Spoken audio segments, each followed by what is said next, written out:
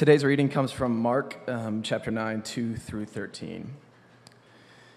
And after 6 days, Jesus took with him Peter and James and John and led them up high the mountain by themselves.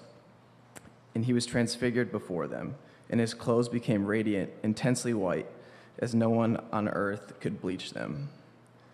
And there appeared to them Elijah and Moses, and they were talking with Jesus. And Peter said to Jesus, "Rabbi, it is good that we are here. Let us make 3 tents, one for you and one for Moses and one for Elijah." For he did not know what to say, for they were terrified. And a cloud overshadowed them, and a voice came out of the cloud, "This is my beloved Son, listen to him." And suddenly, looking around, they no longer saw anyone with them, but Jesus only. And as they were coming down the mountain, he charged them to tell no one what they had seen until the Son of Man had risen from the dead. So they kept the matter to themselves, questioning what this rising from the dead might mean. And they asked him, "Why do the scribes say that first Elijah must come?" And he said to them, Elijah does come first to restore all things. And how is it written of the Son of Man that he should suffer many things and be treated with contempt? But I tell you that Elijah has come, and they did to him whatever they pleased, as is written of him. This is the word of the Lord. Father, we do thank you for your word, and we ask that as we have the next few minutes to reflect upon it, that you'd give us eyes to see, ears to hear, hearts to understand, and wills to obey, that we might see Jesus high and lifted up, that we might gain a little bit better glimpse of his glory this morning. For Christ's sake we pray. Amen. Glory, brightness, greatness, shine. These are things that we all seek after.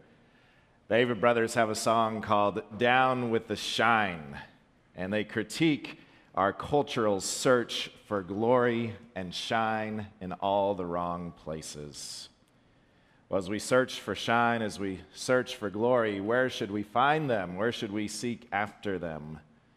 In our text, we learn that the disciples were confronted with glory and shine, and they didn't know what to do with it. Do we? So today we're going to look at real glory, real shine, and a right response to it. First, real glory. Our text tells us that it's been 6 days since Peter's good confession, but his misunderstanding of who Jesus is. If you weren't with us last week, Peter confessed that Jesus is the Christ, the King, the Messiah. And then Jesus says, "Peter, you're right, but I'm going to die."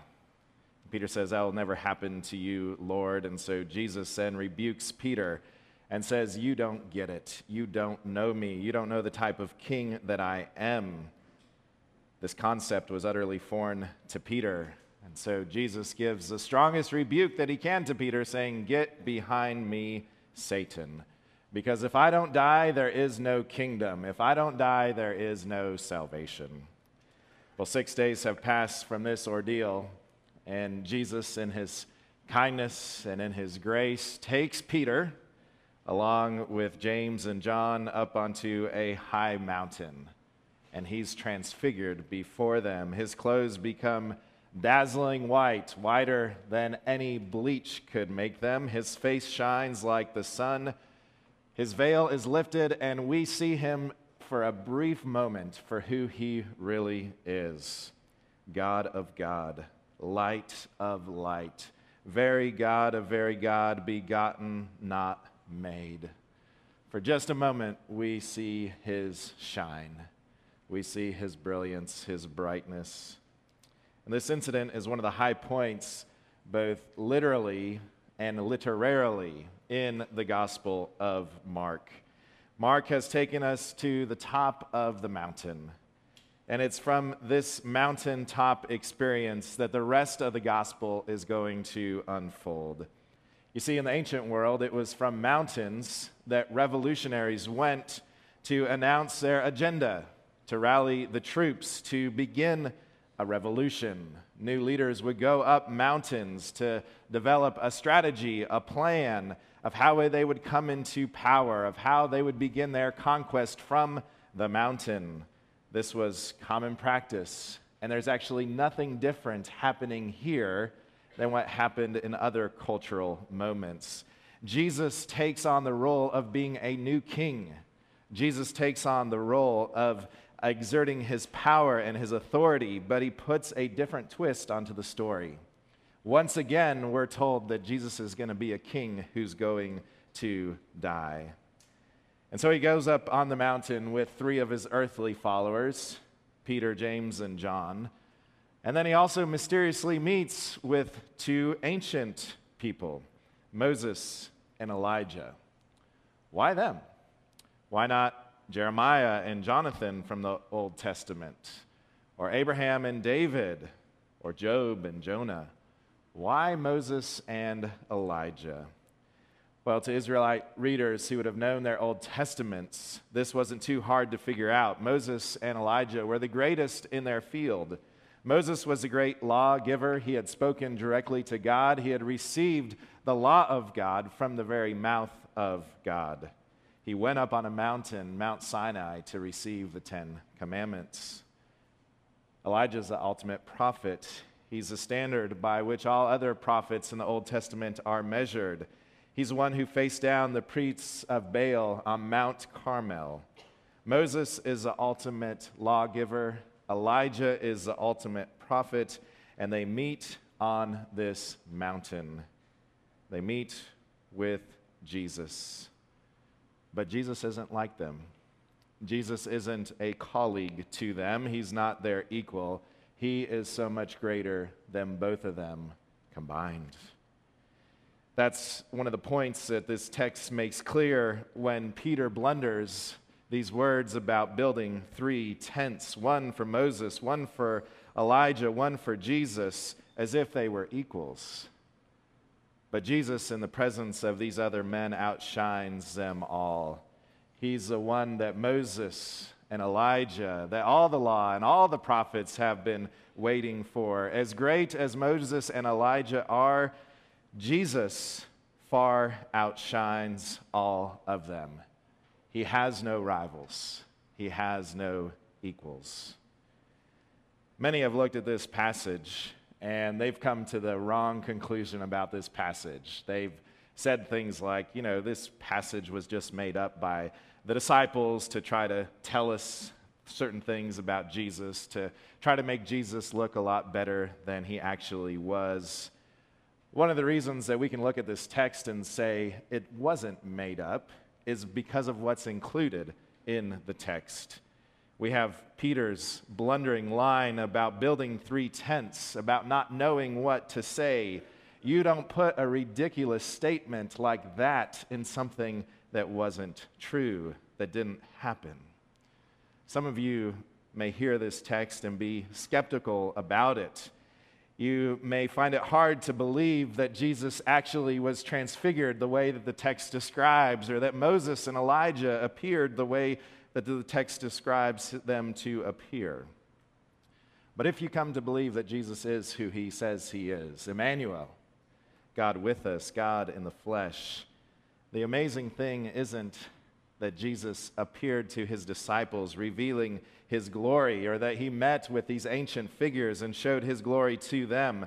The shocking thing about this text and about all the Gospels is that Jesus doesn't reveal his glory to us over and over and over again. He's the King of glory. He's the King of brightness, but only briefly, only for moments do we see him in his glory. Do we see him in his blazing brightness? Normally, he's a humble king. He's a king that doesn't want to draw attention to himself. Even in this text, he tells his disciples, let's keep this a secret. Let's not tell anybody else about this. And this is utterly strange. Because normally, when we get a glimpse of glory, we want to share it. We want to tell others about it. We want to exaggerate it. Think about leaders in our culture. They exaggerate their glory. They exaggerate their shine. Politicians, business leaders, civic leaders, preachers flaunt their greatness by exaggerating their accomplishments. Exaggerating greatness is normal. Hiding it is not. But that's what Jesus does. Only for a moment, only briefly here on the mountain, does Jesus show us who he really is in all his brightness and all his glory. He's unlike all the other kings who draw attention to themselves. Well, on this mountain, as he and his disciples are having a conversation about his kingdom, he's giving to them a game plan. He's giving to them a strategy. Mark doesn't tell us explicitly what they're talking about, although the other gospel writers do, Luke especially. Luke tells us that on the mountain they were having a conversation about Jesus' exodus. Jesus' exodus. Why would they have this conversation? And what does that mean? Well, friends, the Exodus is the story of the Bible. The Exodus is the story of how God's people are delivered from the Egyptians, from the pharaohs of the past, from slavery in Egypt to freedom, to live in this promised land. Those themes of from slavery to freedom are prominent throughout the Bible. It's a story that gets repeated over and over and over again. And on this mountain, Jesus tells them about a greater exodus, that Jesus is going and he is going to subdue a greater Pharaoh, the Pharaoh of sin and death and evil. And he's going to cross through a greater sea and he's going to bring about a greater deliverance. He is going to redeem his people fully and finally and completely. This is what they're talking about. This is what they're discussing. That the Exodus and all of its glory and all of its greatness and all of its brightness and all of its shine is going to come to the people of God. And the disciples don't get it. He talks about the Exodus of the resurrection, and verse 10 tells us that they ask, what does this even mean? And then verse 32 later in this chapter tells us, after explaining once again to them his death and resurrection, that they did not understand what he was talking about, and they were afraid to ask him. See, most Jews believed in the resurrection of the dead. They believed at the end of history, on the great and final day, on the last judgment day, that God would raise all faithful Israelites collectively. He would bring about resurrection to Israel. And Jesus says something surprising and shocking and amazing, that resurrection is not going to happen at the end of history, but rather in the middle of history. God is going to do now for his people what he promised he would do for them at the end of time. And the disciples don't get it. They don't get what Jesus was telling them. Peter once again opens up his big mouth and says, let's build tents. Let's make a tent for you, Jesus, a tent for Moses, a tent for Elijah. And Peter shows us once again that the disciples have no clue what Jesus is doing in the world. It's only been 6 days that Peter opened his big mouth and was rebuked by Jesus. And now Peter once again opens his mouth and shows us that he doesn't get it, that he forgets who Jesus is. Maybe Peter was saying, this is great up here on the mountain with you, Jesus, on the mountain with Moses and Elijah. This is pretty awesome. Let's just stay up here and rest. Let's build some tents so that we can experience this for a little bit longer. You know, down below, down in the valley, there's difficulty, there's hardship, there's trial. Mark tells us that the disciples down below are fighting with a demon that won't come out of somebody. And so maybe Peter's just saying, Lord, I like it up here, and I really want to rest. Or Peter's statement actually could be far more militaristic.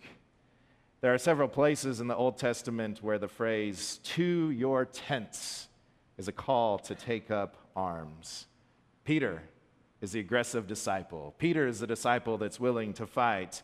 Peter is the one who later takes out a sword and cuts off a soldier's ear at Jesus' arrest. Peter is ready for war.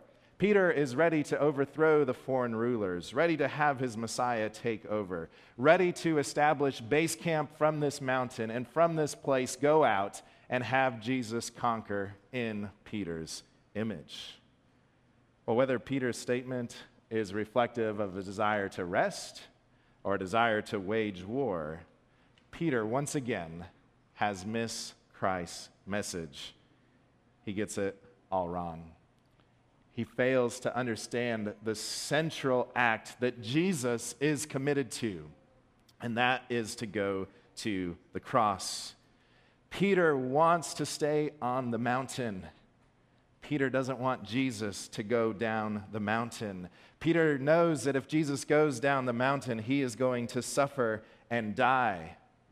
And Jesus' decision to go down the mountain in Mark's gospel, from here on out, he goes directly to Jerusalem. From this point on, Jesus is on a journey to go to the cross. And Peter once again says, "Don't do it, Lord. Let's just stay here. Let's have you establish your glory and your greatness from this mountain, like so many other leaders have caused revolutions to happen from mountains." And they fail to see that Christ's glory is once again going to be on display, not in the way that the world defines glory, but by going to the cross. They failed to grasp this new Exodus story. And because they failed to grasp this Exodus story, because they failed to see Jesus shine, they failed to have a right response. And so let's now look at what a right response would mean for them and what a right response would mean for us. In our text, the Father speaks again. The Father speaks these words that he spoke at Jesus' baptism. The same words now are spoken at the Transfiguration. And the Father says, "This is my beloved Son. Listen to him." Listen to him. And that's our right response as his followers, is to listen to Jesus, to do what he tells us. And the thing that we learn that we're to listen to Jesus about is the thing that his first disciples didn't get: his death and his resurrection. We, as his followers, are to work out the implications of his death and of his resurrection in everything that we do. Our lives are to be shaped and to be formed by his death and resurrection as we live as mothers and fathers, husbands and wives, brothers and sisters, employers and employees. We're to hear the message of the Exodus in everything and be shaped by that message in all that we do. And friends, I'm afraid that we haven't listened to the Son very well. We've substituted other stories, other messages than the message of his death and resurrection. Recently, I went to a large Christian bookstore. I was looking for a particular book, and they didn't have it. And I said, well, since I'm here, I might as well browse around. And I was disappointed by what I found. I was looking for books that talked about the exodus of Christ, that pointed me to the death and resurrection of Jesus. Books that made me know that Christian authors knew this story of Jesus' death and Jesus' resurrection. But I walked away with a renewed sense of how utterly laughable the Christian subculture is. Here are a few examples of how we have failed to listen to Jesus, of what I discovered in this bookstore. This bookstore was selling eyeglasses, just reading glasses, called Spiritual Enlightenment, reading glasses for your soul. As if buying these reading glasses were some sort of magical eyeglasses. They were selling candy called Scripture Candy, reaching the world for Christ one piece of candy at a time, as if Jesus commanded us to pass out candy.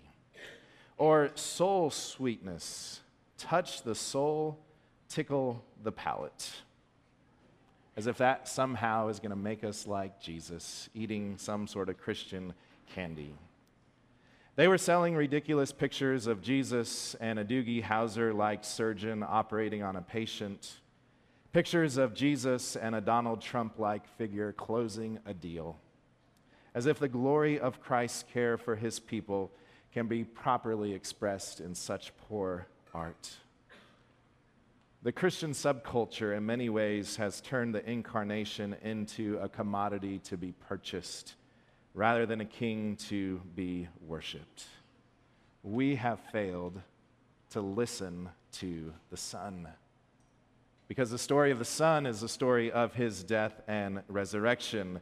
We get fascinated by so many other things in the Christian life and the Christian story. And so we write about it, and we make books about it. We make eyeglasses about it and candy about it. And we won't be powerful. We won't be authentic. We won't be of use in God's good world when we do this. The cross is our story. The resurrection is our story. And these things are a thing of beauty to us and to the world. If we take our eyes off the cross, if we take our eyes off the resurrection, we fail to listen to the Son. We fail to have a right response to the Son. Friends, if you're not a Christian and you hear some examples of how the Christian subculture has made Christianity laughable, you might come to the conclusion, okay, well, I just give up on it. There's nothing here to consider. Don't do that. Listen once again to this story. Consider once again the glory of Christ's transfiguration. Consider once again his shine. Consider once again that you are seeking for glory, that you do want shine. And where are you going to find it? If you search for it elsewhere, in your beauty, in your wealth, in your relationships, in anything but Jesus, it's not going to last. It's going to wear out. So down with the shine, except for Jesus. Because only Jesus and his shine actually lasts. Because the story of Jesus' death and resurrection is still being told today in places like Lamar Middle School. And the only proper response to the story of Jesus' shine is to enter into it and to say, this is the face, this is the brightness, this is the glory that's going to shape my life, rather than anything else. Friends, do you remember the movie Napoleon Dynamite and the character Uncle Rico? Uncle Rico is stuck in 1982. He's living out a shine in his life that is dimming. In the scene where he describes this shine, he says, if Coach would have just put me in the fourth quarter, everything would have been different. Would have gone to state, I'd have earned a scholarship and gone pro. I'd have been the desire of every girl in town. Things would be really different if Coach would have just put me in the fourth quarter. Uncle Rico, some 30 years later, is living out the futility of trying to find shine in anything but Jesus. Friends, you'll never find shine in your past, in your present, in your future, in your family, in your friends, in your wealth, in anything else but Jesus and the shine of his death and his resurrection. Jesus alone is glorious. Jesus alone shines. You cannot improve upon him. All other forms of glory, all other types of shine are fading. Friends, we're all looking for glory. And where are we seeking it? To the degree that you understand the story of the Exodus, the story of Jesus' death and resurrection, to that degree you'll find true and lasting shine. To the degree that you gaze upon Jesus and his shining face through his death and resurrection, To that degree, you'll be changed from one degree of glory into another. And the beauty of Christianity is that when we gaze at Jesus' face, when he becomes our shine, then we, by him, by faith, by grace, by the Holy Spirit, are transformed to become a little bit like him and to share this shine, to share this goodness with the world. Christianity alone has an understanding of glory that's so broad and so generous. Other forms of glory, other forms of shine are exclusive. If you try to give it away, if you try to spread it out, it gets diminished. But Christianity's understanding of shine and glory, as you share it, it grows all the brighter. It grows all the greater. Christ lavishly shares his glory with his children and calls his children to share it with others. So where are you seeking shine? Where are you seeking glory?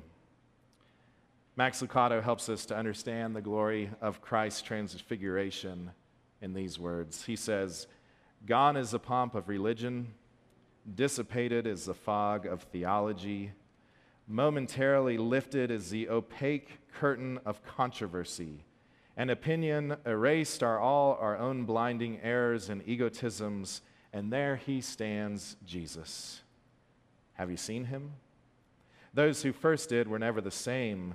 My Lord and my God, cried Thomas. We have seen his glory, declared John. But Peter said it best. We were eyewitnesses of his majesty. His majesty, the emperor of Judah, all the splendor of heaven revealed in a human body. For a period ever so brief, the doors to the throne room were open, and God came near. His majesty was seen. Heaven touched earth. Things will never be the same. Something happens to a person who has witnessed his majesty. Once you have seen his face, you will forever long to see it again. Have you seen his face? Have you seen his shine? Do you long to see it again? If you have, then seek him this week. Find him this week. Listen to him this week. Seek his shine. Let's pray. Father, we ask that we would be down with all the other glistening shines that fail us so often and so repeatedly and so drastically. And that we would find our shine in you. And that we would find you to be the source of our life, the source of our love. And as we encounter your face, that we would be changed into your brightness and into your glory. And that you'd use us to bring your shine, to bring your radiance to bear in your good world. For Christ's sake we pray. Amen.